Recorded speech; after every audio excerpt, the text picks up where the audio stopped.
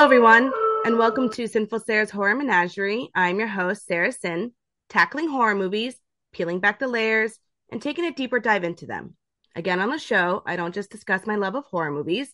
I like to bring in the aspect and perspective of horror in history, how horror movies tend to reflect society's fears. And since I am a psychology major, I like to bring this aspect and perspective in as well and see how the horror movie I'm focusing on reflects psychology and mental health in any way. So, as you all know, February is the month of love, and the theme this month is roses are red, violets are blue, till death do us part, so don't fuck with my heart. And I'm focusing on horror movies that have some kind of love story in it, So, this week we are doing 1985's The Bride. And again, I am so sorry if I butcher any of these names. Directed by Frank Rodham, starring Sting as Charles Frankenstein, Jennifer Beals as Eva, Anthony Higgins as Clerval, Clancy Brown as Victor, David Rappaport as Ronaldo, Alexei Stiles as Madger, Phil Daniels as Bela, Verushka as Countess, Quentin Crisp as Dr. Zalis, Carrie Elways as Joseph, or Yosef, however he says it, Tim Spall as Paulus, and Geraldine Page as Mrs. Bowman. So for horror and history, I said definitely some sexism in here.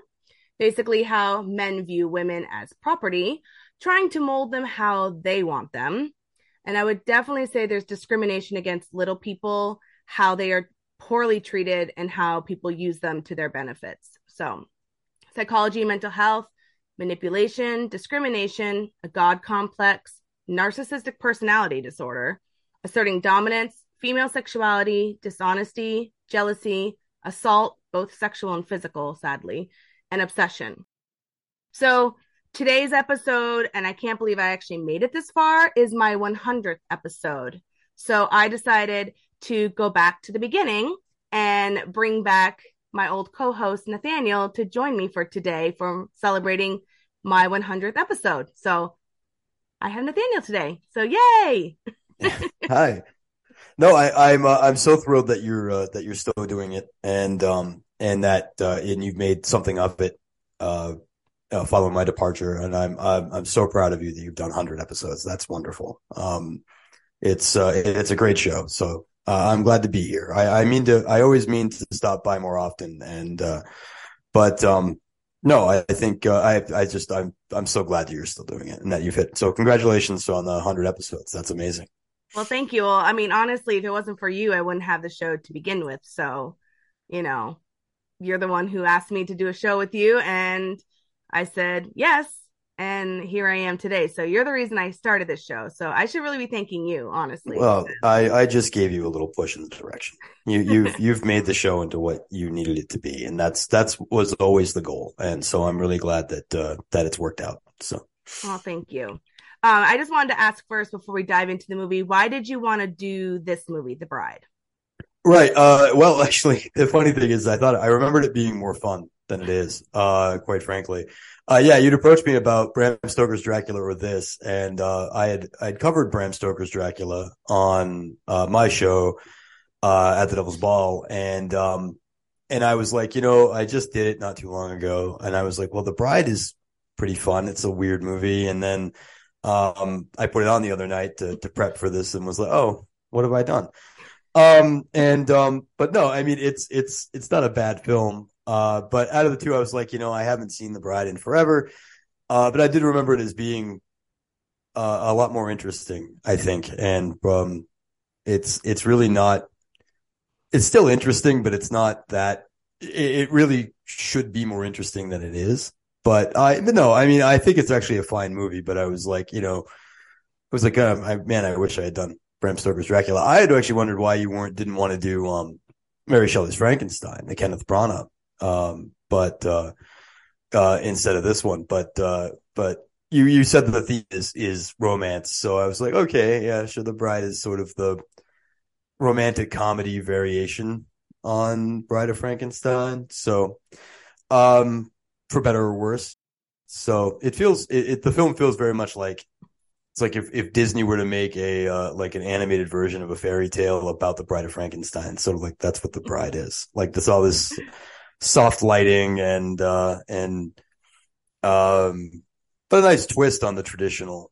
I mean, it's very similar, I guess, to like kind of like Disney's Hunchback of Notre Dame too. Like there's the weird looking hero, the actual like romantic interest is sort of this weird guy. But yeah, that's kind of why. I mean, I was like, this seems a little bit more obscure and a little bit more fun to talk about, and then I was sort of like, oh shit, The Bride. But No, okay, it wasn't that bad. no, I not at never all. heard of it until I watched, I think it was In Search of Darkness. It's either one or two Mm-hmm. that mentions it. And then I was like, oh, I never even heard of this movie. This is kind of interesting little Yeah. take of, The Bride of Frankenstein. And speaking of the little one, Mm-hmm. here she is. Yeah. Come here, we are recording. So if you want to say hi, quickly say hi. Hi, Amira. Say hi. Okay. Honey, go back upstairs. I'll see you later. I'll be upstairs later. Okay. Shut the door, please. I always have to say that. So No. anytime now, I feel like that should be like my line, shut the door. But Yeah. I actually did like that it was kind of a different take. And that's where I first saw it was In Search of Darkness, which Mm-hmm. such a great documentary. If no one's seen it, all three of them, amazing. Mm-hmm. But the first thing I wanted to talk about, and it's a big aspect of the movie, but I didn't write down a lot of like scenes to talk about. But I Mm-hmm. liked how the two stories are mirroring each other.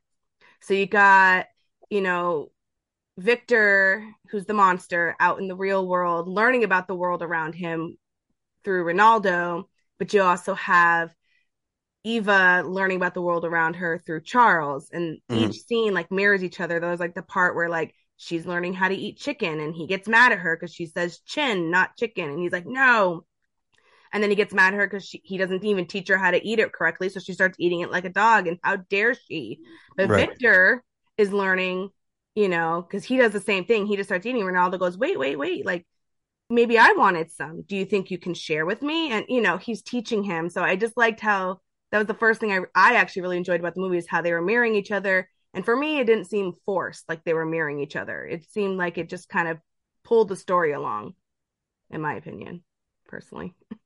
Yeah. No, I definitely I can see that, and yeah, I mean my only real issue with that in terms of like breaking the movie down is it's the way this thing is edited is very choppy, and so it kind of jumps from like it's literally a one for one comparison, which feels a little bit jarring. I think like there's a scene of Eva and then there's a scene of Victor, which to clarify for those of you watching at home or listening in it right now, the monster is eventually named Victor in this film. In the original 1931 movie, the doctor is named Victor. So, it's really difficult to figure out who's named what in Frankenstein history. There's so many Frankenstein movies, but, if we refer to Victor, we're referring to the monster in this movie versus Victor Frankenstein, the doctor, which is what he's usually known as. It's a weird jumble of references to older movies too in this one. So, but yeah, we have the story of Victor and you have the story of Eva, and who's named after The first woman, which is yeah, technically Eve, yeah, right. Eva, but Yeah. But yeah, so you have these little like one for one scenes. Like there's a scene of Victor and then there's a scene of Eva, and a scene of Victor and a scene of Eva, and then every once in a while there's one of just Charles. But that's essentially it. And it starts to get like you can't seem to grab hold of one story versus the other. But apparently even the director has stated that the psychic connection thing doesn't work. And I was like, I agree with you, director. It's not established well enough. It kind of gets brought up, but like you mentioned, like the scene of eating chicken, but at the same time, like Victor is also learning how to eat chicken from Ronaldo. And so they try to mirror that. I mean, and so the mirroring is a powerful idea, which is my point ultimately, is that it doesn't quite land as well as it should. But especially with the way it turns out. And it's sort of like, like, I don't know. This is a weird movie. So, I mean, like, I don't want to jump ahead, but yeah, I mean, no, the mirroring thing is interesting. I mean, it's an interesting idea. I didn't know there was supposed to be a psychic connection, so I didn't even catch on to Oh, that. really? I just Oh, thought it yeah. was supposed to No. be part of the story was like they're both learning because that was what I was seeing was like they're both learning about the world around them, but they're learning in completely two different ways. Yeah. I because I was like I was writing this down like as I'm watching it, like to make sure I don't forget anything, but I was like Ronaldo is showing Victor like love and compassion and kindness and Hmm. patience to Yeah. learn about the world around him, kind of taking his hand and leading him or letting him basically lead. Victor's leading Ronaldo and Ronaldo's letting Victor learn. But Hmm. then you have Charles, who's Frankenstein. I guess I'll just say Frankenstein. He's manipulating and impatient and controlling, and he's like not leading like Victor's being led. He's dragging Eva. Like Yeah. just the Hmm. idea that like they're both learning, but they have two different teachers, and it's just I don't know. So I start thinking like, who's gonna learn? Like, who really will learn how to be civilized in the real world? Like the one who's being taught with a soft touch, or the one who has the firm hand? Yeah. Who's gonna No, survive better? So that was kind of what I was thinking. At that's what I saw them mirroring as was like you're seeing them both learn about the world around them through their teachers, but they're learning. They have two different teachers. Basically, is what I'm saying. Charles is an asshole, and hmm Ronaldo is very sweet and compassionate. So that's yeah. why I didn't. Maybe that's why I didn't catch on to the psychic connection because I didn't. I just thought No, it was it's that. mentioned. The Second Nation's mentioned a couple of times. Like at one point, Eva's spinning, and then Victor gets dizzy, and like kind of falls over. It's in there. It's just not very well done. So Yeah, it I just thought doesn't. Victor was It's drunk. yeah. No, it's just these like she's spinning, and suddenly Victor feels it, and like that. When Ronaldo dies, they cut Eva's crying in bed. She feels his heartbreak. Spoiler alert, I guess, for the death of Ronaldo. But no, I think to your point about learning in the world and how to you use the word real world. That term means two very different things as well in this film. Victor is actually probably arguably in the real world. Eva is in one that's manufactured. Mm-hmm. And I think there's something to that idea of um, Eva is manufactured for this very specific purpose and lives inside of sort of this very controlled, um, fabricated world that Charles is setting up for her, versus Victor, who is actually out there, learning the definition of starvation. He's not even aware he's hungry until Ronaldo's sort of like, this is hunger. And Victor's like, oh shit, really? That's why I feel like this. Oh, wow. Um, and Victor experiences the what you might call the school of hard knocks. The world is a harsh place. But oddly enough, again, because the script is really weird, Eva's the one who like professes the size of the world, how big the world is. Like, well, no, Victor's been the one out experiencing that. Your world's actually very small, Eva. But it's just fascinating in that respect. But yeah, but you have two different sets of learning as well. Victor, Eva's being given books. She's reading. Victor's, going to the circus. Two very different viewpoints of the world.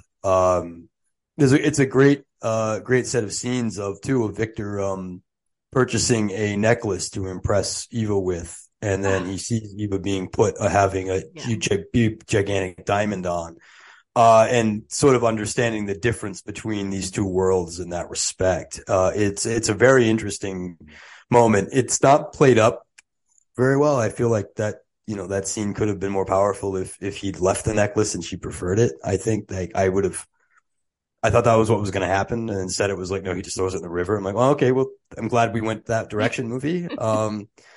Thanks for bringing us down that road. It's a nice dead end we found here. But it's Well, I was but sad no, for him when he did that. oh I yeah, felt yeah, really bad for him when he did that. But it's interesting. Sorry, it's interesting you're saying about the two different worlds because mm, I'm actually using my language that I use in childcare because infants learn, and basically both of them are infants. Like they're basically infants, and they yes, learn about the world around them by doing. So it is hmm interesting that Eva has to learn through books, and hmm Victor actually gets to be hands on, learning about the world around him. And I said like Charles is definitely molding Eva into what he wants, but Ronaldo is letting Victor discover who he is by experiencing the world and doing. Because, like I said, play and exploration is how infants learn, is through Right. play and exploration, which is basically Mhm. what Victor's doing. Eva is, like you said, books, and here, this is how you're going to do it, and being told what to do, which honestly, that's not how an infant will learn. But No. that's basically what they are. They're new to the world. Yes. Oh, that's So, absolutely what they are. Yeah. I mean, there's definitely something to that idea in this film about, two, I mean, it's at the core of the Frankenstein mythos in general, the idea of being made and, fully formed without all that development that comes, with growing up and being in the world that you kind of never asked to be in and trying to figure out who you are. And it's actually like there's some really great stuff. It's just again, it's really awkwardly edited. But when Eva finally kind of finds out who she is, which should have probably happened 45 minutes sooner, at the end of the film, yeah. it's this great moment of her being like, "Well, who am I?" And him being like, "I don't know. You're a bunch of pieces I put together."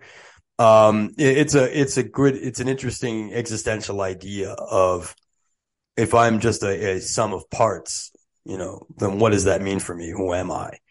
Um, and she kind of, I guess, finds that through like this, realization that she and Victor are the only two like them in the world, which is it's a big idea. But it doesn't quite land. But yeah, I mean, I do think there's a lot to that idea about the idea of education and the idea of existing within a world that you can't possibly understand and in their particular circumstance. I mean, if you give a child an adult body and expect them to behave in adult ways, they're not going to be able to figure it out. It's not like Tom Hanks in Big, where it's like fun and exciting. It's actually really confusing and strange. Or 13 going on 30. Right. Or 13 going on 30.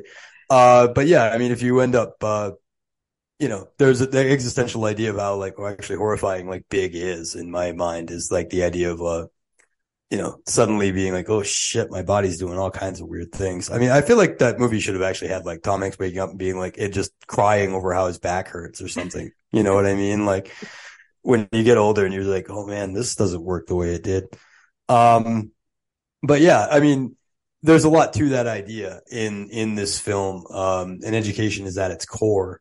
And the identity of the teacher does matter. I mean, there's one is monstrous, in terms of othering in society. Ronaldo would be considered monstrous by his time and place versus, Charles Frankenstein, who is, Sting, and everybody likes him, I guess. I mean, But I didn't he's think he did that bad actually, of a job, so I was impressed. yeah, he's the monster. But really, I think I was watching this movie and be like, I feel like Sting doesn't even speak English. I'm not sure what's going on right now because he's kind of like, it feels very much, his delivery feels very much like he spoke his lines in French and then redubbed it in English. It's really weird.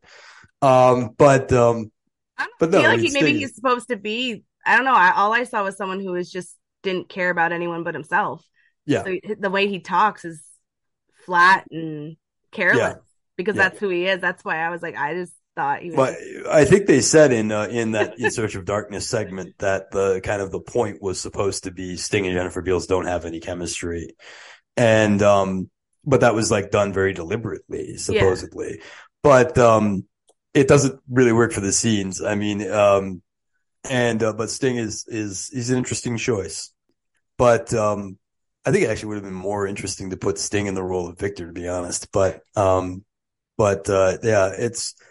uh, but yeah, Clancy Brown is fantastic though. I mean, he's great in this movie. But He's great in all his movies. I love him. oh yeah, Clancy Oh my Brown's a god, phenomenal actor. he's Yeah, amazing. and he's what's bringing a lot of this thing home in this movie. Him and Beals. Beals is actually pretty good in it too. Jennifer Beals. She's actually doing a pretty good job.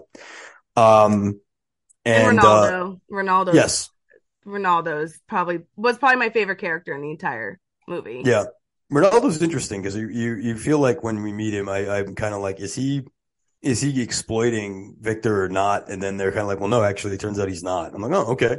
I kind of thought there would be some sort of comeuppance on this, but no, I guess not. Like, um, he's an interesting character though. I mean, Ronaldo, it's a little on the nose, I think. But I love his death scene because it's so kind of hammy. But as sad as it is, he's like, basically like giving that speech of like, go to Venice, like take the money and go find your girl and follow your heart. And I'm like, thanks, Jiminy Cricket, I guess. Like, but which I think is probably a reference, a direct reference that he's supposed to be like Jiminy Cricket to Victor's Pinocchio. Victor's becoming a real boy as a result of this relationship with Ronaldo. This movie's very fairy tale. Oh Very, very yeah. fairy tale. I think it's Yeah. supposed to be though. Yes. Because if you think about it, fairy tales were really the first horror Mm-hmm. out there. I've read the Grimm's fairy tales. They're not Yeah. children. No. Like Yeah. Yeah.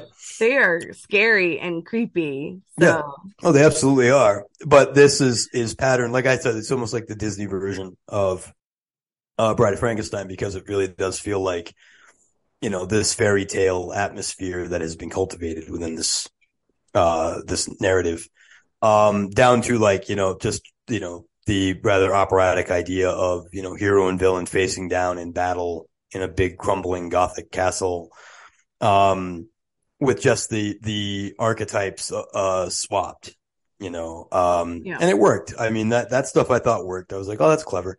There's a direct reference, shot for shot to, another, James Whale film we covered together forever ago, The Old Dark House. Oh, Yeah, there's a scene in which I guess she's like the maid, yeah. and she's running down the hallway, and there's a thunderstorm, and she's got like a shawl over her head, and the pillow, the curtains are billowing. Is shot for shot, one of the most famous shots from Old Dark House, in which the older lady runs down the hallway with Oh, I yeah, didn't know that. Whoops. no, yeah, I no, should have it's noticed that. I didn't. yeah, no, I just noticed. I was like, oh, that's very clever. But yeah, the director clearly had these references in mind making this film, and that's the stuff that I think does work. There, however, is like, there's a lot of awkwardness to this picture, um, but no, I mean, I think that the core theme of what you're talking about, the idea of two worlds, two different educations, two different approaches to the way one experiences the world is at the core of this film. Um, even like, but also like it again, it doesn't quite land, but I'm like, there's a comparison to the idea of like the circus versus, like the court, like the wealthy Like the people hanging Countess out part. together. Yeah, the Yeah, Countess the stuff. Countess. Yeah. You That's kind know, of a circus. yeah, exactly. Nice. And it's all, um, this sort of fascination with animals. Victor wants to ride a horse, and then Eva knows how to ride a horse, and like that connection is made. But it's interesting to me that there is that comparison to be made, um, even if it doesn't quite hit the way I think it should. I mean, and I think it's the most frustrating thing about this movie for me is I'm watching going, I see what you want to do. Right.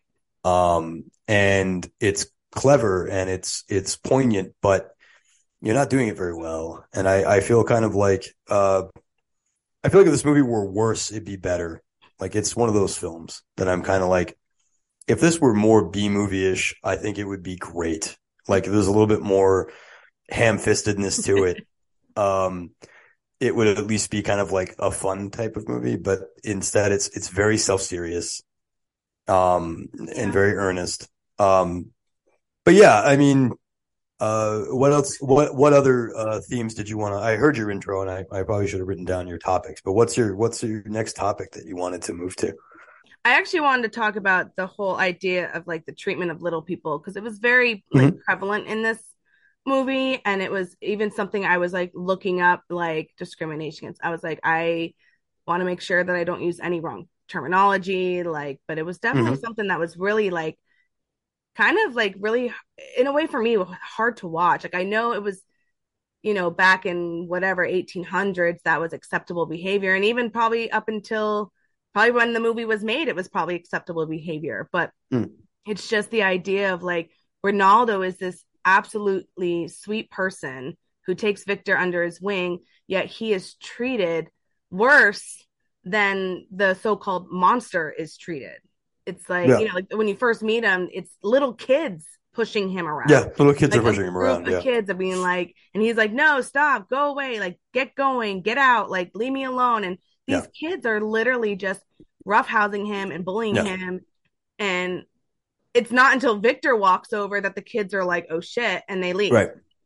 But Right. it's just how he's treated that I was just is I don't know. It's just kind of I don't know. I guess it's for me. It's like so hard to watch sometimes these things because it's just like I never understand like why people think that way. Like there's the part where Victor walks off and he's got the toffee apples and he's trying Oh, to yeah. find them.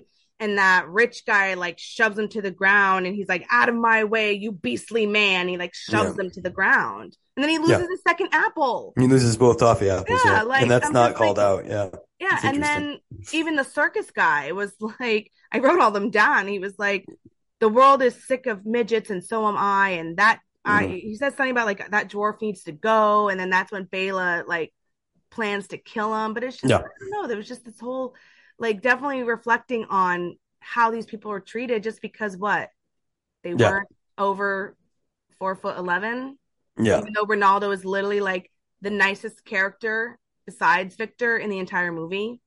But one would argue he's actually the nicest character in the whole picture just because Victor doesn't know, Right. what Well, he yeah, that's is. true. But I'm just Yeah. saying, like, he's like the sweetest, most, like I said, compassionate person, Yeah.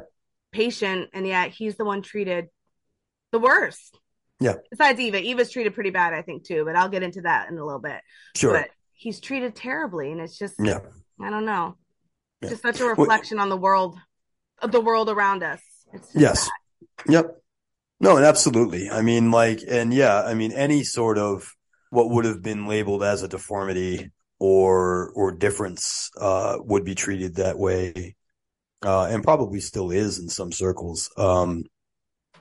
But no, I think it's to me it was for Ronaldo it was more of the idea of what brings him and Victor together is that idea of otherness that they are.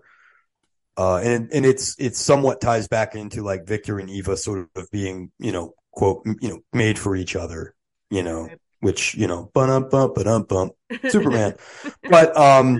But yeah, but yeah, there's that idea of here's two people who are made for each other, but also like Ronaldo and Victor bond over the fact that nobody else will accept each other. Yeah.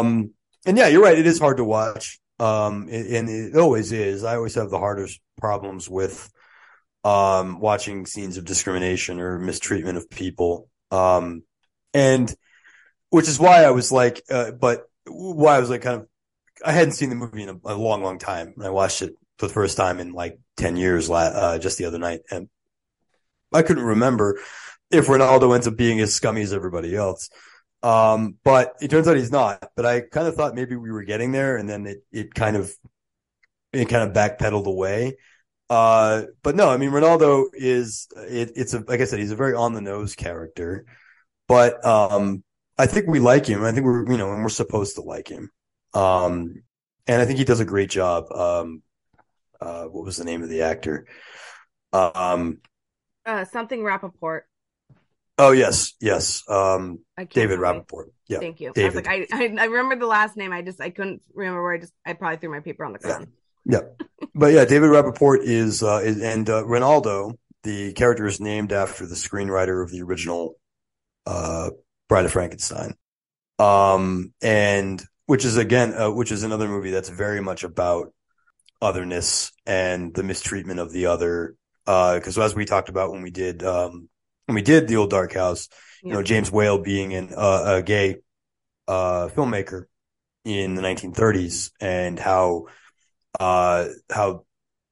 that felt as an other, as something that would not be accepted or rather was sort of accepted, but in the sense of that, like, don't ask, don't tell kind of acceptance in 1931, which was, James Whale sort of allowed to be gay as long as he didn't get gay on everybody else kind of, mentality. And, but persecution was key in those stories and a lot of the old Universal stories, even in fairy tales, the idea of persecution is something that is, usually persecution for something you can't control. Yeah. persecution for who you are. Um, and that is obviously something that most of us can still relate to today. Um, it's, I don't want to get up on that soapbox, but like we live in a whole new level of discrimination in our Yeah. current political landscape. And I'm sure your audience is on the same page we are, I think, in terms of how we feel about that. Mm. But Ronaldo being a little person, is that the correct nomenclature? Is it little person or is Um, it dwarf I, it's, or I don't think you're supposed, as last I read was the terms like dwarf, midget, you're not supposed to say it's little okay, person, but I think there's a new term coming. They're trying to change it to, it just hasn't gone right, to that yet. Cause there's always right, different, yeah, like you're not, some people, I have a lot of some friends in the LGBTQ community who don't like to use the term queer. right, They like to use LGBTQ, which is why I always use LGBTQ, even though I have other friends who use that term fine, right, but yeah, I'm always trying to lean towards but as last time oh yeah, I remember reading was little person, little person, just okay. because, yeah, Yeah, I want to be sensitive to the right terminology right. because it's important. But That's but how I am. it's always it's always tricky though. But I mean, Yeah, but what's important is we do our best, I think, yes, with it. But you can substitute Ronaldo's difference with almost any other difference and still get the same general idea. If Ronaldo were black, he'd probably be treated the same way. If Ronaldo were gay, he'd be treated the same way, and he might be. This performance plays a little bit LGBTQ for me. mm-hmm. Um, to the point that I think it might have been at least thought about. But his compassion for, I mean, like there's a great scene of he gets Victor to take his shirt off and he sees the stitches and what he's moved by that. And he's like, you've been mistreated. Yeah, Um, in a way that he's like, we both are mistreated. But also just their exploitation by you mentioned like Victor kind of gets along a little bit better than Ronaldo does, but that's only because like even in the eyes of the circus, people, yeah, Victor is actually capable of being exploited while Ronaldo is not. yeah, That's what they really don't like about Ronaldo is mm-hmm. that he's like, well, no, Victor is useful. Right, And, but as long as I'm here to speak for Victor, you yeah, can't exploit him in the mm-hmm. way that you would like to. Because they even say like the Victor will work for peanuts if we can get rid of the dwarf Yeah, because, Ronaldo is the one who's able to stand up for himself and knows what he has.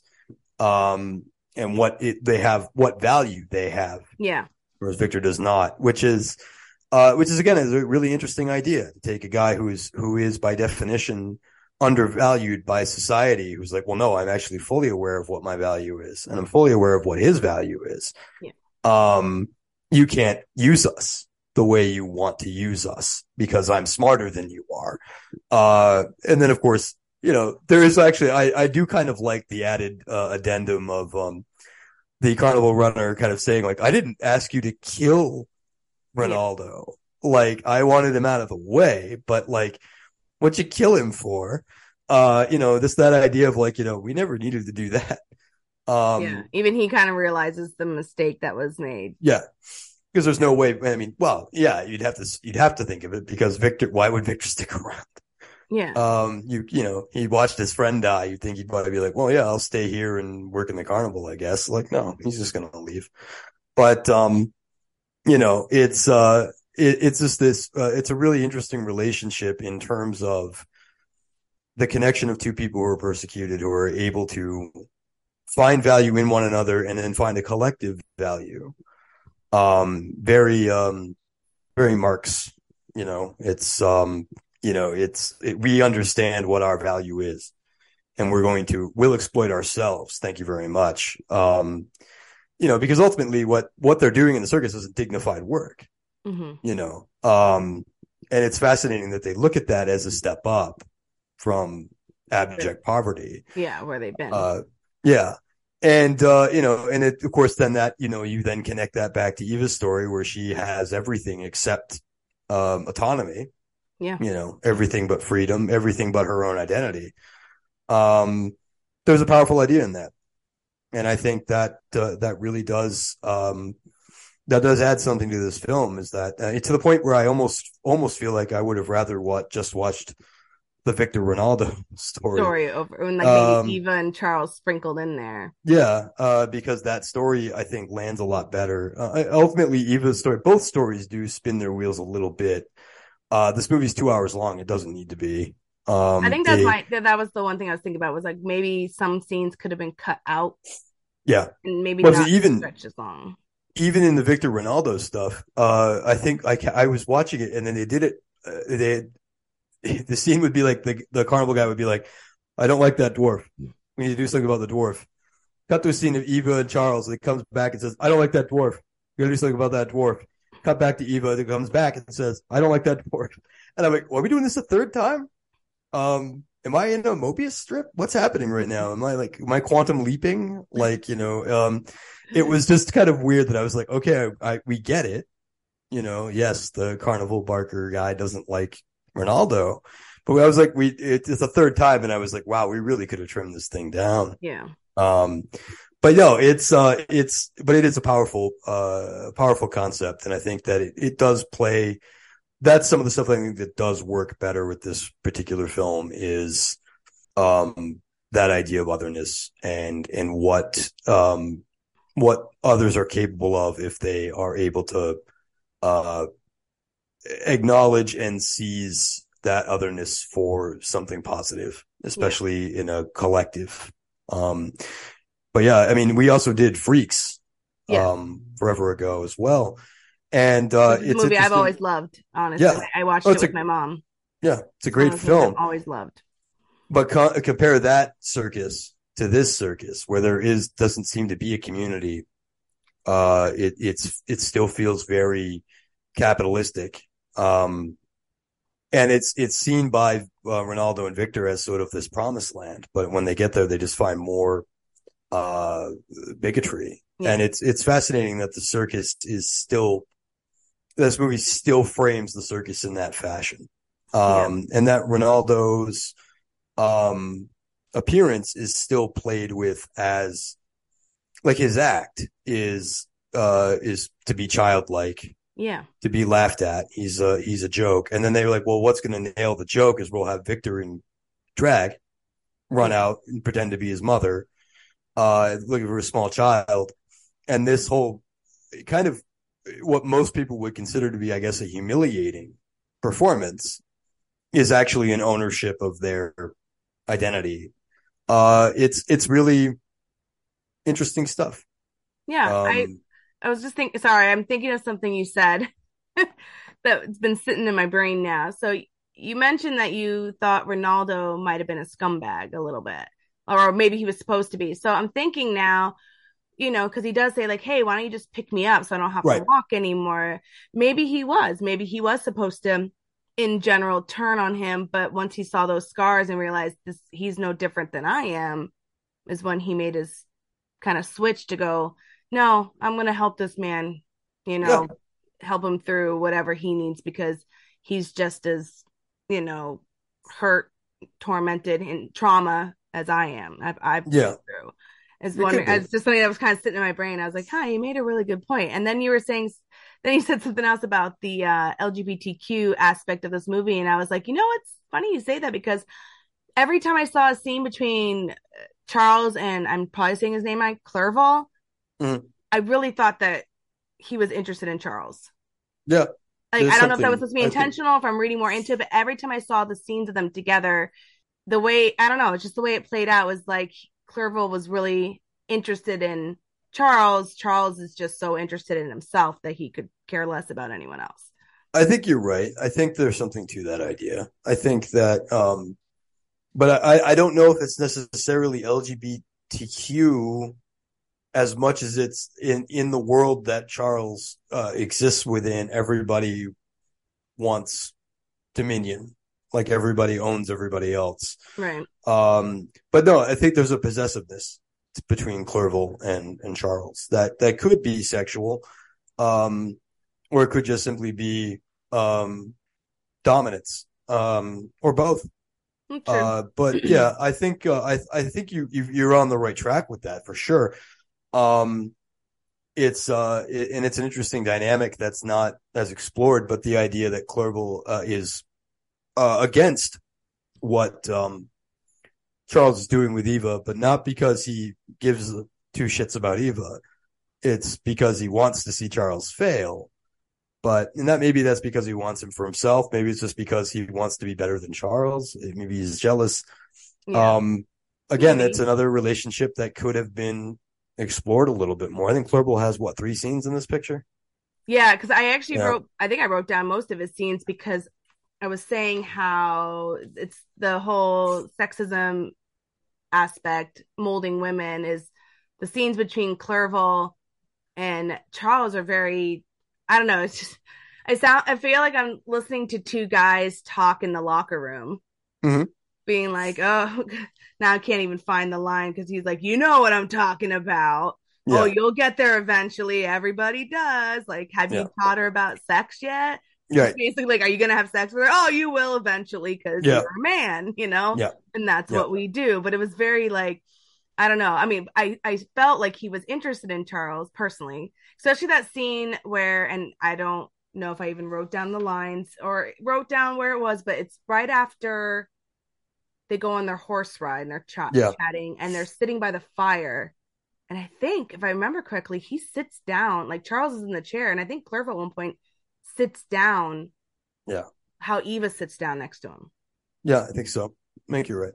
And I think that's where I started going, maybe he's interested in him. And if he is, cool. Like, I would Right. have liked to seen that maybe explored more in the movie, but I felt like he was, I don't know, I just felt like there was some kind of interest there. But you could be right, it could be like fighting for dominance, but I Well, I think think that was, I don't know if I'm not entirely sure they would be uh indistinguishable from one another in this yeah. type of world is kind of my point. I mean, Oh, like, yeah, like Charles, like to me, like, okay, to disregard the other character and just talk about Charles. Um, Charles' idea of sexuality doesn't seem to be particularly predicated on gender mm-mm. or even species, because technically Eva is dead. She is a Necrophilia. reanimated corpse. Yeah. This is not about, he doesn't want to have sex with Eva because he desires a woman. He can have one of those. He True. desires the love of his creation. And so it wouldn't shock me if they had gone a little bit further, and maybe they would have if it were made 20 years later, to be like, that they were lovers, and but Charles was just like, well, I don't care what I'm having sex with as long as it does what I say. Right. Which seems to be the attitude. I mean, like, and it would also color like why he created Victor in the first place. Maybe he wanted that with that body. God I think, complex. yeah, God complex. What he Like wants. I know that the movie Bride of Reanimator is based off of like Bride of Frankenstein, but it's Mm-hmm. the whole idea of like, and I'm watching it in this movie too, where Herbert West is like, that's my creation. I did something that no woman's womb could ever do. And Mm-hmm. I'm like, Charles is doing the same thing. Like, is he excited about these creations because now people can live past death? Like, he's found almost like the fountain of youth. Or is it because he has a God complex and now he's like, we don't even need women to create. I can Right. create them. I can do what no woman's womb can do. And basically is like, I am God. Like, Right. so I don't know. It was just something I saw. I mean, I know that's because Bride of Reanimator is based off of Bride of Frankenstein. That's why it's called Yeah. Bride of Reanimator. But the But whole no, it's all the, time, no, I was just thinking about I that think speech yeah, from no, Charles. and I think you're right. Yeah.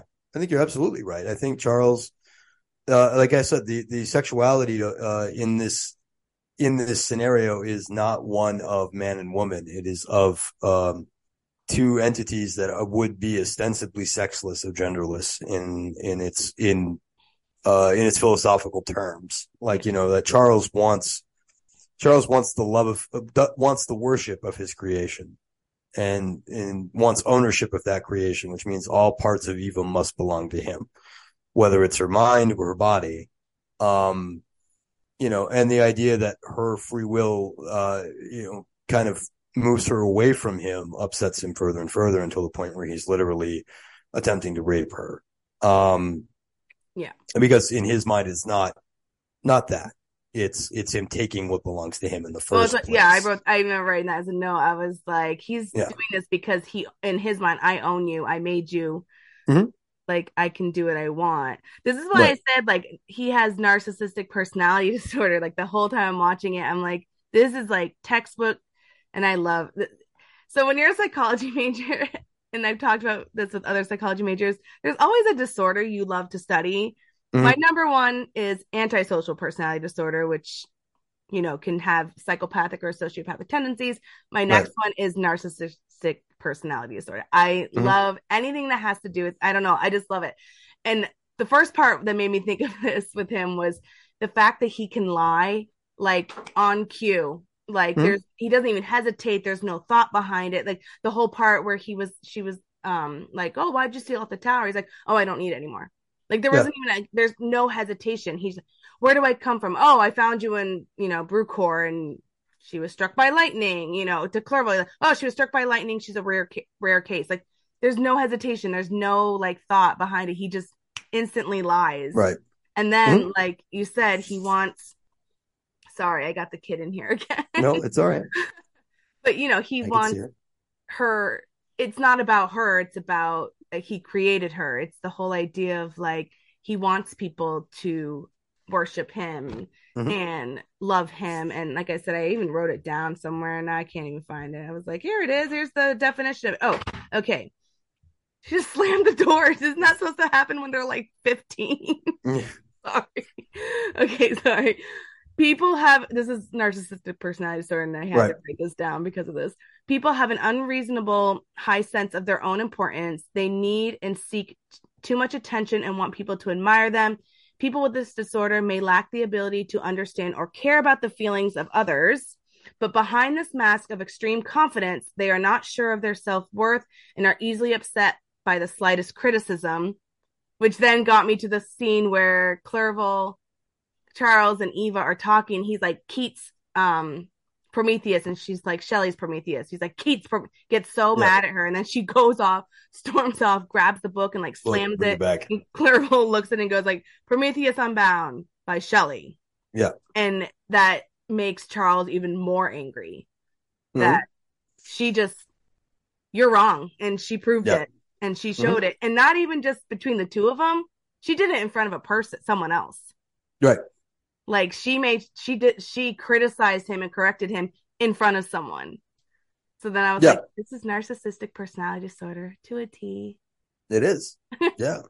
I don't know. And he's yeah, and what makes it what gives it a whole other kind of level is that same idea that we were talking about with Ronaldo and Victor about personhood and otherness. The question, it's sort of there in this movie, and then it's not really picked up on, but as much. But the idea of, are Eva and Victor people? Right.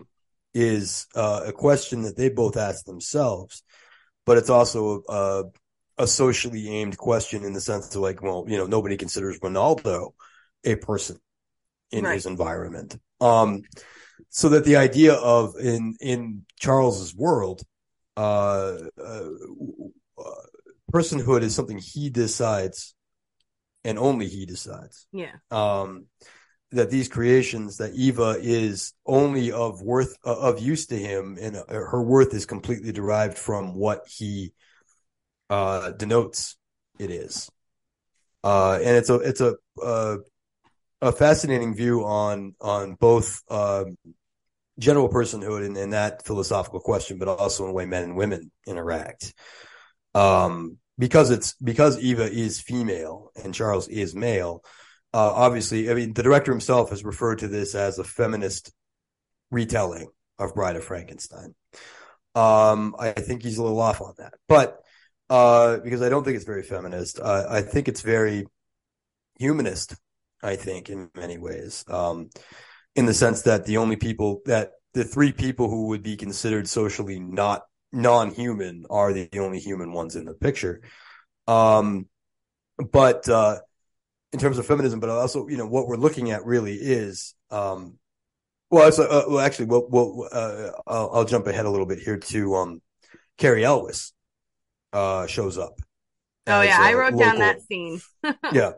And he seduces Eva, has sex with her, and then Charles gets really upset. And Carrie Elwes basically just says, I don't care about her at all. I just did this just to piss you off. Yeah, pretty much. Yeah, like Yeah. yeah. And Eva is sort of heartbroken because she thought she had met someone that actually valued her as a person.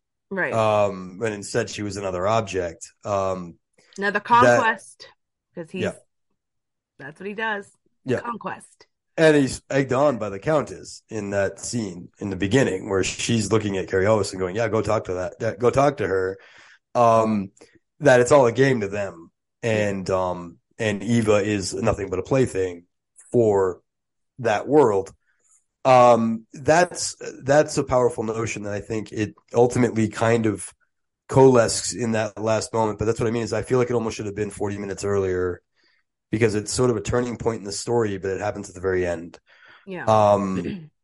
That it could have been explored more if they had put it sooner, which is the idea of Eva as captive in this world that that's the other thing is they call it a feminist retelling, but she still needs a man to save her, which feels weird to me. But I would have rather honestly, but I like that she's a strong person. Like she even says at some point, like, you can't talk, don't you dare talk. Like yeah. There's one where she's like, how dare you talk to me like that? She's like, you don't own me. I'm not some mayor. Like, yeah. like she at least like isn't just like, oh yes, sir, whatever you want. Like, oh, right. Like she's not just like he is molding her to what he wants, but he doesn't realize like that he's also like she's also figuring out some things at the same time. Like she's figuring out her worth and that she's worth something and that she is, she's more than just a pretty face. Like she has, I don't know, like at least she can stand up for herself. Like I said, like the whole scene where she takes the book and is like,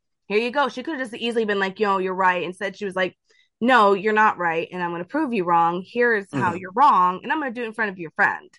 Right. So you can understand that, like, you can't talk to me like that. Yeah. And that's all gratifying. But I think it's somewhat undercut by the fact that when he finally tells her the truth after that scene, he tells her the truth of what she is. Not who she is, but what she is. Right.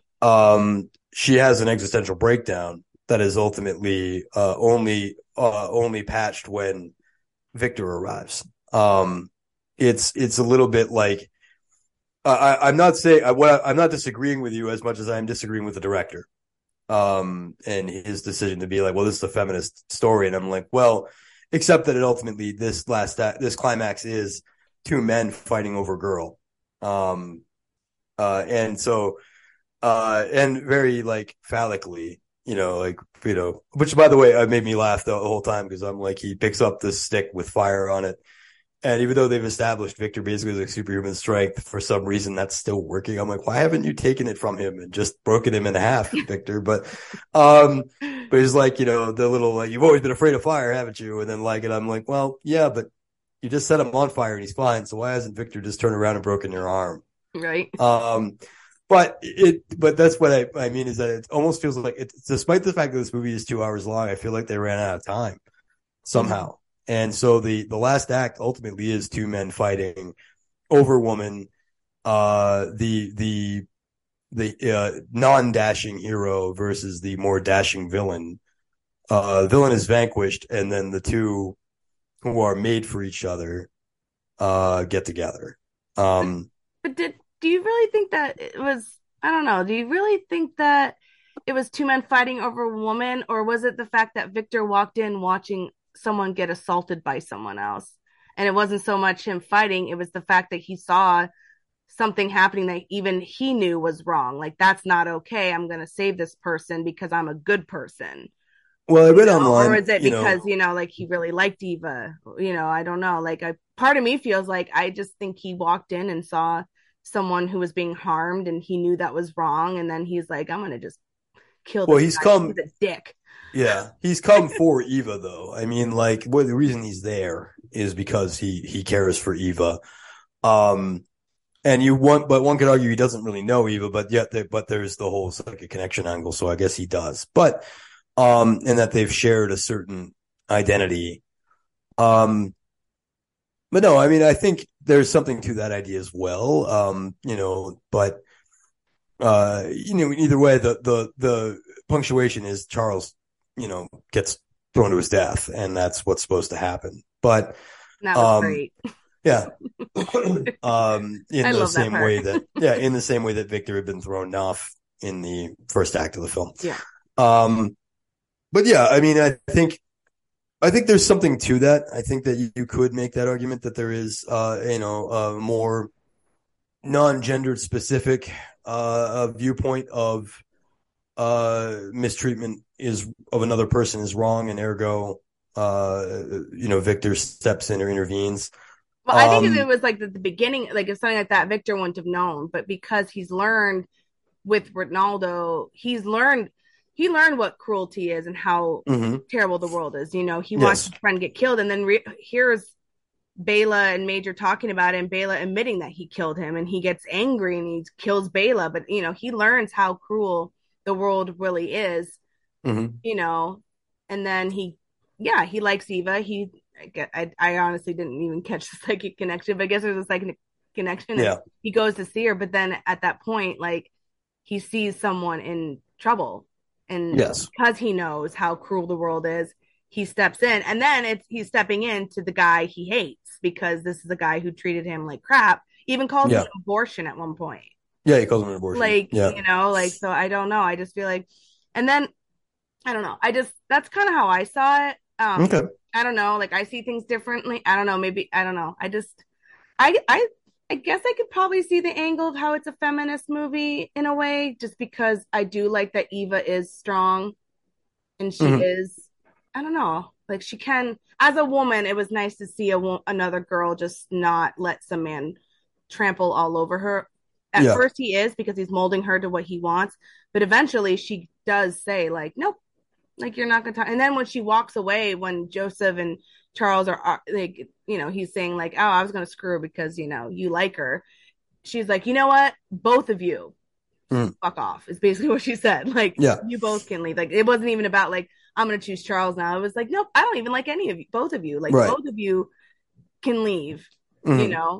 And I think she would have eventually left Charles. It seems like she wanted to after that. There's an idea of, like you said, like you kind of said at the beginning, about the idea of like childhood, that Eva's eventual evolution and growth would eventually lead to rebellion and desertion. It's interesting to even note that Eva, as a character, even spontaneously generates notions of charity and kindness on her own. When she first meets Victor, technically, well, as a formed actual consciousness, she meets Victor. She thinks he's a beggar, and she gives him a coin. Charles never taught her that. But Charles never taught her that. Charles never would have taught her, be nice to the less fortunate. That's not who Charles is. So that was clearly something he would never have taught her.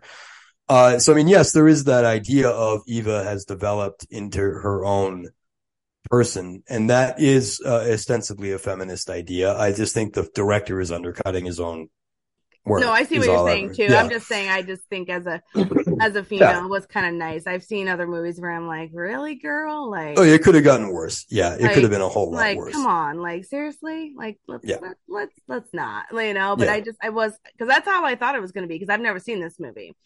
Like I said, I heard about it for the very first time when I was watching In Search of Darkness, and I was like, oh my gosh, like, this movie actually sounds kind of interesting. I might want to watch this someday. Well, yeah, it's got Clancy Brown as Frankenstein's monster. I mean, that's interesting by itself. But I mean, it could have been a lot worse in terms of that presentation of male and female interactions. But yeah, I mean, but I mean, I do appreciate Eva as a character, and what she's able to accomplish as a character. even if the film still maintains an idea of it's a man's world. Um, it's I think I would have liked to have seen. I mean, I think personally, like besides even the Countess, there aren't even any other women in it. Not Um, really. No. yeah, and so I feel like a female character on Victor's side of that story would have actually done something to help solidify that. Uh, like I'm kind of thinking about like um, the idea of him being, it would have been painful to watch, but the idea of him being rejected by another woman, Right. might have helped solidify the idea of like, that and maybe solidify the idea of this movie as almost a sort of a genderless presentation on humanism. Hmm. Because I think that's more what it succeeds at rather than feminism. I think Hmm. it's when you compare it, because you have sort of this idea of man and woman interaction on one side of the film. On the other side of the film, you've got what you were talking about Ronaldo Yeah. and being mistreated for being different. And then it tries to bring that difference into Eva's side of the narrative. But at that point, we're so fully entrenched in misogyny and the Oh yeah. misogynistic control of the feminine that you start losing that these two things don't quite connect, Right. if that makes sense. Yeah. You've got two very different stories that are kind of talking about the same thing, but that but is recontextualized on both sides, so the balance isn't there. They're both learning And that I think they're just both learning that the world is a cruel, cruel place. right, Like uh, they're learning about what the world really is, and that's what's sad. right, Because yeah, like Victor learns the hard way, but even Eva learns the hard way. mm-hmm, Like she learns. Like I mean, how would I feel if I found out someone made me? mm-hmm, Like what would that do to me? Like yeah, the whole idea of like, holy crap.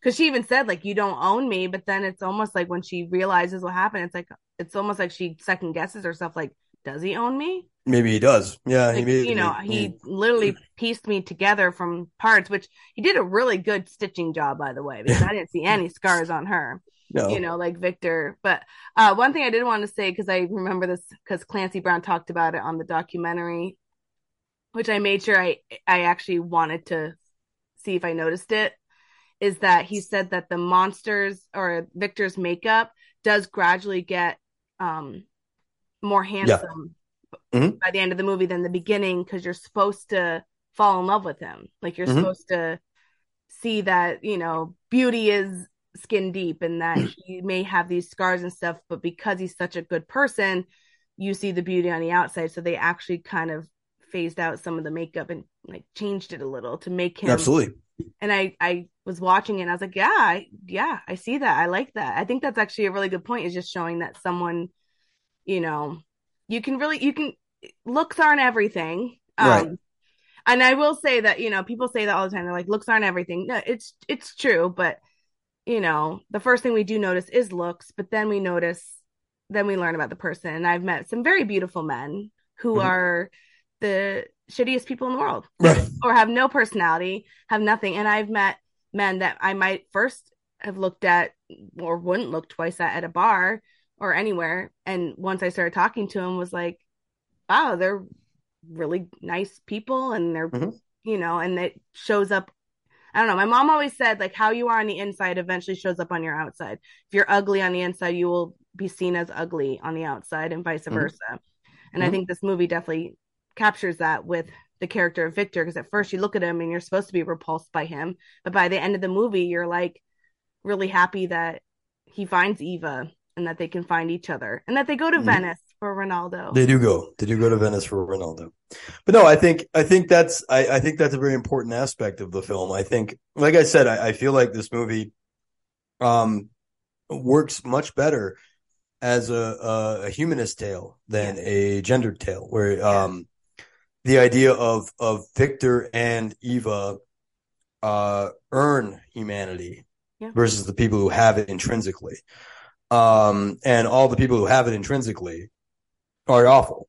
Like it's every single person in this movie is awful except for Ronaldo, and Ronaldo has more in common with the two Golems. Yeah. than he does other people. And so there's this idea of Victor being non-human at the beginning of the picture, as he's just a creation. He's a monster, Right. to becoming a man. Yeah. And that man even inspires, it's an awkward scene. It's out of nowhere, but he goes and talks to the Romania guy with the salesman for the necklace. And the guy rips him off and then thinks has second thoughts about ripping him off and gives him back his money. Yep. It's an awkward scene. But it's if you look at what that scene's supposed to represent, it's the idea that for once, Victor is registering as a human being to someone else. I wrote that down. Actually, that scene too, because I thought it was very interesting that, I thought he was going to take his money, but when he turns around, he's like, nah. You know what? This is sufficient. Yeah. Yeah, this is enough. Here's the rest of your money. I now actually understand that you are another human being. Yeah. Yeah. And it's a fascinating idea. And I think it happens on Eva's side too. I think Jennifer Beals has some it's a very physical performance, both by her and Clancy Brown. They both do some great movement work. But the way that, she goes from, Beals goes from playing very animalistic and very protean. I noticed a motif of weather with Eva in particular. There's fire or elements. There's fire, a lot of fire, a lot of rain, thunder, lightning, dirt, all these things that are associated with Eva's earlier feral nature. And then it's very soft. It's very, but even when by the time she fights back against Charles, it's sort of, she has this whole other bearing. She's standing taller. She's more, I think her hair gets bigger too, but it's hard to tell because it's 85. So, her hair is big to begin with, but, in fact, it's the other character in the movie, in my opinion. It's just like gigantic, 1980, what was this, 84? 85. Well, Charles hair. Basically has a mullet, so come on. Well, he's Sting. Yeah. I mean, like it's it's going to be, he's going to look a certain way because he's Sting. But yeah, I mean, but it's very 85, very 1985 looking, but yes, it's, but even I think her hair even changes a little bit by the end of the film. I think she has a different physical, bearing than she did earlier. And it's a fascinating idea. Again, it's something that I think that there's a lot of people in this movie that know what they're doing. It just doesn't come together the way it should. And there's a lot of visual metaphor and a lot of storytelling happening in this movie that is under the surface. Like like I said, motifs of elements. There's you mentioned Victor's makeup gradually becoming more and more not masculine, but human. And even the way Sting plays Charles is, any sort of veneer of charm is stripped away by the end. He becomes an animal by the end of the film. And honestly unattractive. Like when you first see him, he's supposed to be very beautiful, and everyone, people want him, they like him, they want, because he's a handsome, charming man. But by the end, I'm just like, I'd rather take Victor. He stops smiling. Yeah. Yeah. Because he's so mad all the time. He's such God, he's so angry. All he does by the end of that film is snarl and scowl. And just yell at poor Eva for being a person. Yeah. That's why I was saying like female sexuality, because she at least was like developing her own female sexuality. She was starting to like come into her own and even like defending herself. Like, no, like I'm allowed to do this. Yeah. I mean, he did say like, I'm going to have her have the mindset of a man. So if a man can do it, and that's okay. She should be able to do it too. Yeah. He thinks he's creating the perfect mate for himself, and he's actually creating the antithesis of himself. It's it's a very fascinating idea that if only they'd played with it more, or managed to make it. Because the ultimate problem, I think, with The Bride is there's two movies happening. And they're actually, and even though they're designed to mirror each other, they're very different stories. And it sort of doesn't quite connect. But because ultimately Frankenstein as a story is very much about the idea of what measure is a man. Is the monster a human being or is it a monster? What is it he is exactly? Um, I do like that this is one of the very few, if not the first Frankenstein's monster at any rate that does develop speech, real speech, like able to form a coherent sentence. It's interesting that that happens in this movie. I'm not sure if it had happened prior. It does happen I'll later. admit I've actually never seen Frankenstein or Bride of Frankenstein. Oh, Either movie. you should definitely see They're them. movies I want to Yeah. see, but a lot of the movies now that I haven't seen, I'm just like, I'm gonna wait for another. Now it's like I just wait for the podcast to watch them. Do it. Yeah. No, I get you. But I mean, Um, my mom did read me the story. I don't remember much of it, but she read me that one and Dracula and a bunch of Stephen King books when I was a kid yeah. too. Well, I So highly recommend Bride of Frankenstein. It's actually really funny. It's James Whale had fashioned it as sort of a horror comedy. And it works. It's a very powerful story about that really does parallel a lot of James Whale's experiences and about being persecuted for being different. Um, but ostensibly the ending of that movie is the beginning of The Bride. It that's what I read. Yeah, Yeah, that it's supposed to, yeah. except that it presupposes both creations survive. Mhm. Um, but I mean, spoiler alert for a 75-year-old movie, the end of Bride of Frankenstein is both creations perish. With one of my favorite, most powerful lines that was actually then kind of called back in like Bride of Chucky, which is the we belong dead. Uh, very powerful line read by Boris Karloff in Bride of Frankenstein of we'll never fit in, we'll never Right, be we'll never be normal, we can't be, right. so we were never meant to be. This movie wants to go the other direction and say, well, we're absolutely meant to be, and in fact we've undergone the dark night of the soul that most people never do, and as such we've earned our humanity, we've earned our place in the world, and that's a really upbeat, positive idea Well, coming like out of they're supposed to be the monsters. Is I love movies that make you ask who's the real monster. who's a real monster. Like, is it Yeah, the creature or is it the human? And 9 times out of 10, it's the it's human the being human. who's Yeah, they're more the monsters. So, like I said in this movie, Eva and Victor, they're not the monsters. Charles is Charles is the monster. the Yeah, quote he's absolutely human. the villain. Yep. He's the villain. Mm-hmm. And I don't know. I always like movies like that that really make you question like who can be and always human beings are Mm-hmm. always the worst. Yep. I feel bad saying that because I'm a human being, but it's like, yeah, we do a lot more destruction, I Oh feel like, yeah. I mean, than any monster or creature. Because if you think about it, most monsters are creatures, even in horror movies in general, these creatures, a lot of them are just going on instinct. It's just, they mm-hmm. don't have a conscious mind like we do. They don't, but we do. We're aware of what we're doing. They're not. They're going on Mm-hmm. instincts alone, but we Mm-hmm. know what we're doing. And we still Yeah. choose to be terrible people who, Mm-hmm. you know, so this movie is definitely, I think, plays on that, which is movies I absolutely love. Is when you can ask that question. It's like, who's the real Mm-hmm. monster? It always ends up being the human. Yep. It just does. I don't know why. Ah, human beings, we suck. No, I'm just kidding. Mm-hmm. I'm joking. Because Oh well, I'm not. We kind of do, but yeah.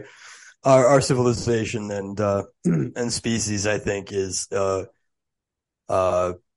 what's funny about, I think, the real world sort of implication of The Bride is that I think history has shown us a lot of times that when a persecuted group of people sometimes move out of persecution, they learn very little and then turn around and persecute someone else. And it's this cycle that happens. The Bride wants to be optimistic, I think, in mm-hmm. stating that these two have become whole as a result of their experiences and are going to live happily ever after.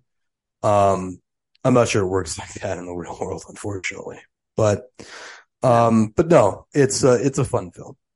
no, I liked it. Like I said, Mm-hmm. I did enjoy it. The only thing my complaint was it was definitely a little too long. Way too long. I definitely saw Yeah, parts where I was like, that scene didn't even need to happen. You could still yeah, keep like the thought I had of the mirroring of like, here's the two people learning about the world around them in different yeah. ways. and you could have cut some of those scenes out. Hmm. That was my only thing. I'm like, okay, this is a little long. I don't mind long movies, but I only have so much time, people. Right. I still got homework to do. I Yeah. can't Yeah. spend all my time watching a Totally. horror movie, even though I love to. It literally takes me like, I don't know if people know this, it takes me like 4 or 5 days to watch just even an hour and a half movie because of how Yeah. many notes I take, because I write down scenes and I write down the dialogue, because I like, when I don't have a guest on the show, I'll go over the dialogue. I'll talk and then Hmm. I'll talk about it. Because for me, it's like you got to hear the dialogue in order for me to explain what I'm trying to talk about. Hmm. So it takes a long time. And then it's just hours and hours of fleshing out the notes, because then I have to, because I'm trying to transition. I know it sounds dumb, but I'm trying to transition a little more into not a full script, but script like. So Hmm. I'm not sitting there and pressing pause and going, okay, what was I trying to say? Okay, record again, or, you know, Totally. Yeah. things like that. So that takes even more time, because I'm trying to transition a little more into not a full blown, like I'm just reading a paper, but more of like, here's keynotes, here's the scene I have to read. Okay, Hmm. here's the key point. So it takes a long time for me to watch a movie. So I'm glad that I got to watch this 2 hour movie and talk to you, because I was like, this would have taken me like 2 weeks to do Right. Totally. if I had to do it on my own. So, and I'm only doing one more movie this month, because next weekend I'm going to Drag Ball, and I'm actually dressing as Tiffany Valentine. You There mentioned you Brian go. Checky. It's 90s. It's 90s theme. So I was like, I'm going to go as Tiffany, because that came out in like 98. So it counts. Yeah. No, that's great. So, Hmm. but I actually covered everything I wanted to talk about. Oh, wait, Okay. no. One more thing I wanted to talk Okay. about. Now I can't find my paper. Was the whole thing about the church. That church scene. It's very short, but remember they go to the church to steal money, but the Oh, guy, yeah. the Yeah. priest, is like, Okay. what would we do if every, beggar came off the street and asked the church to help them?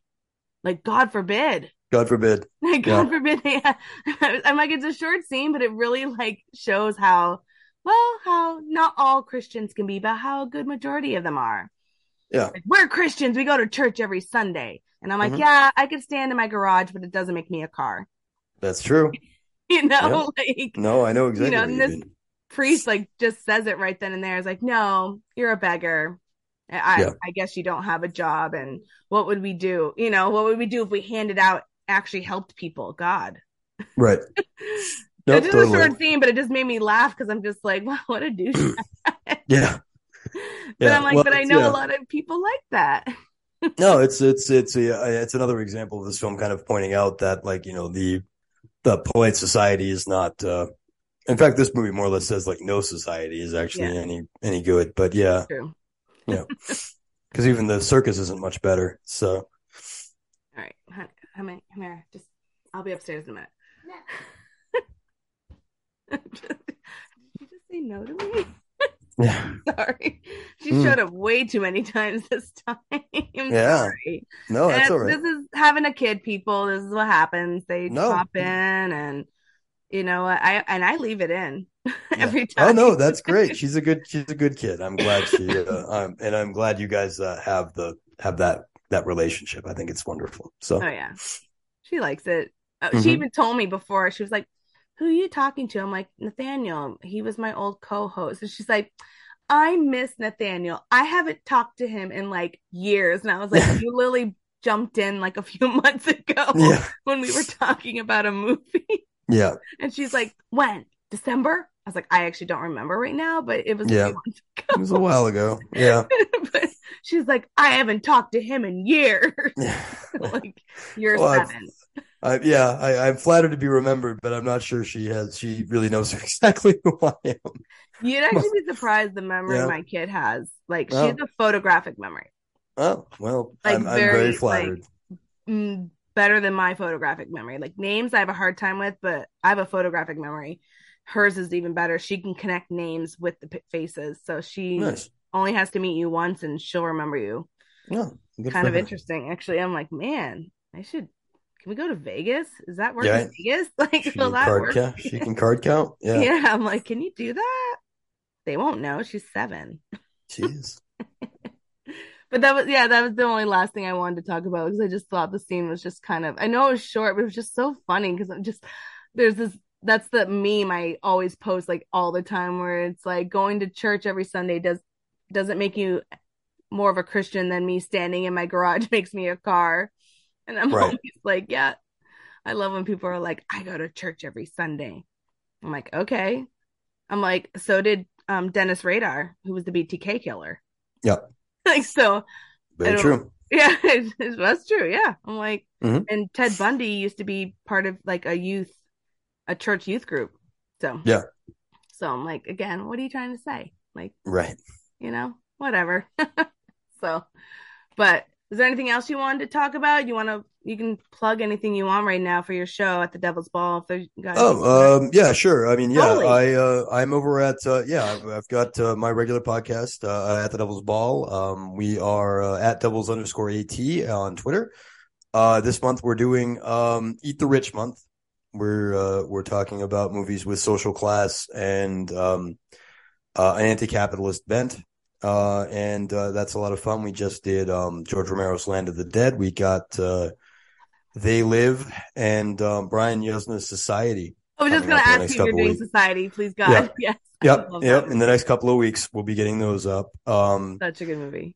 But yeah, and that's a good time. It's a horror podcast.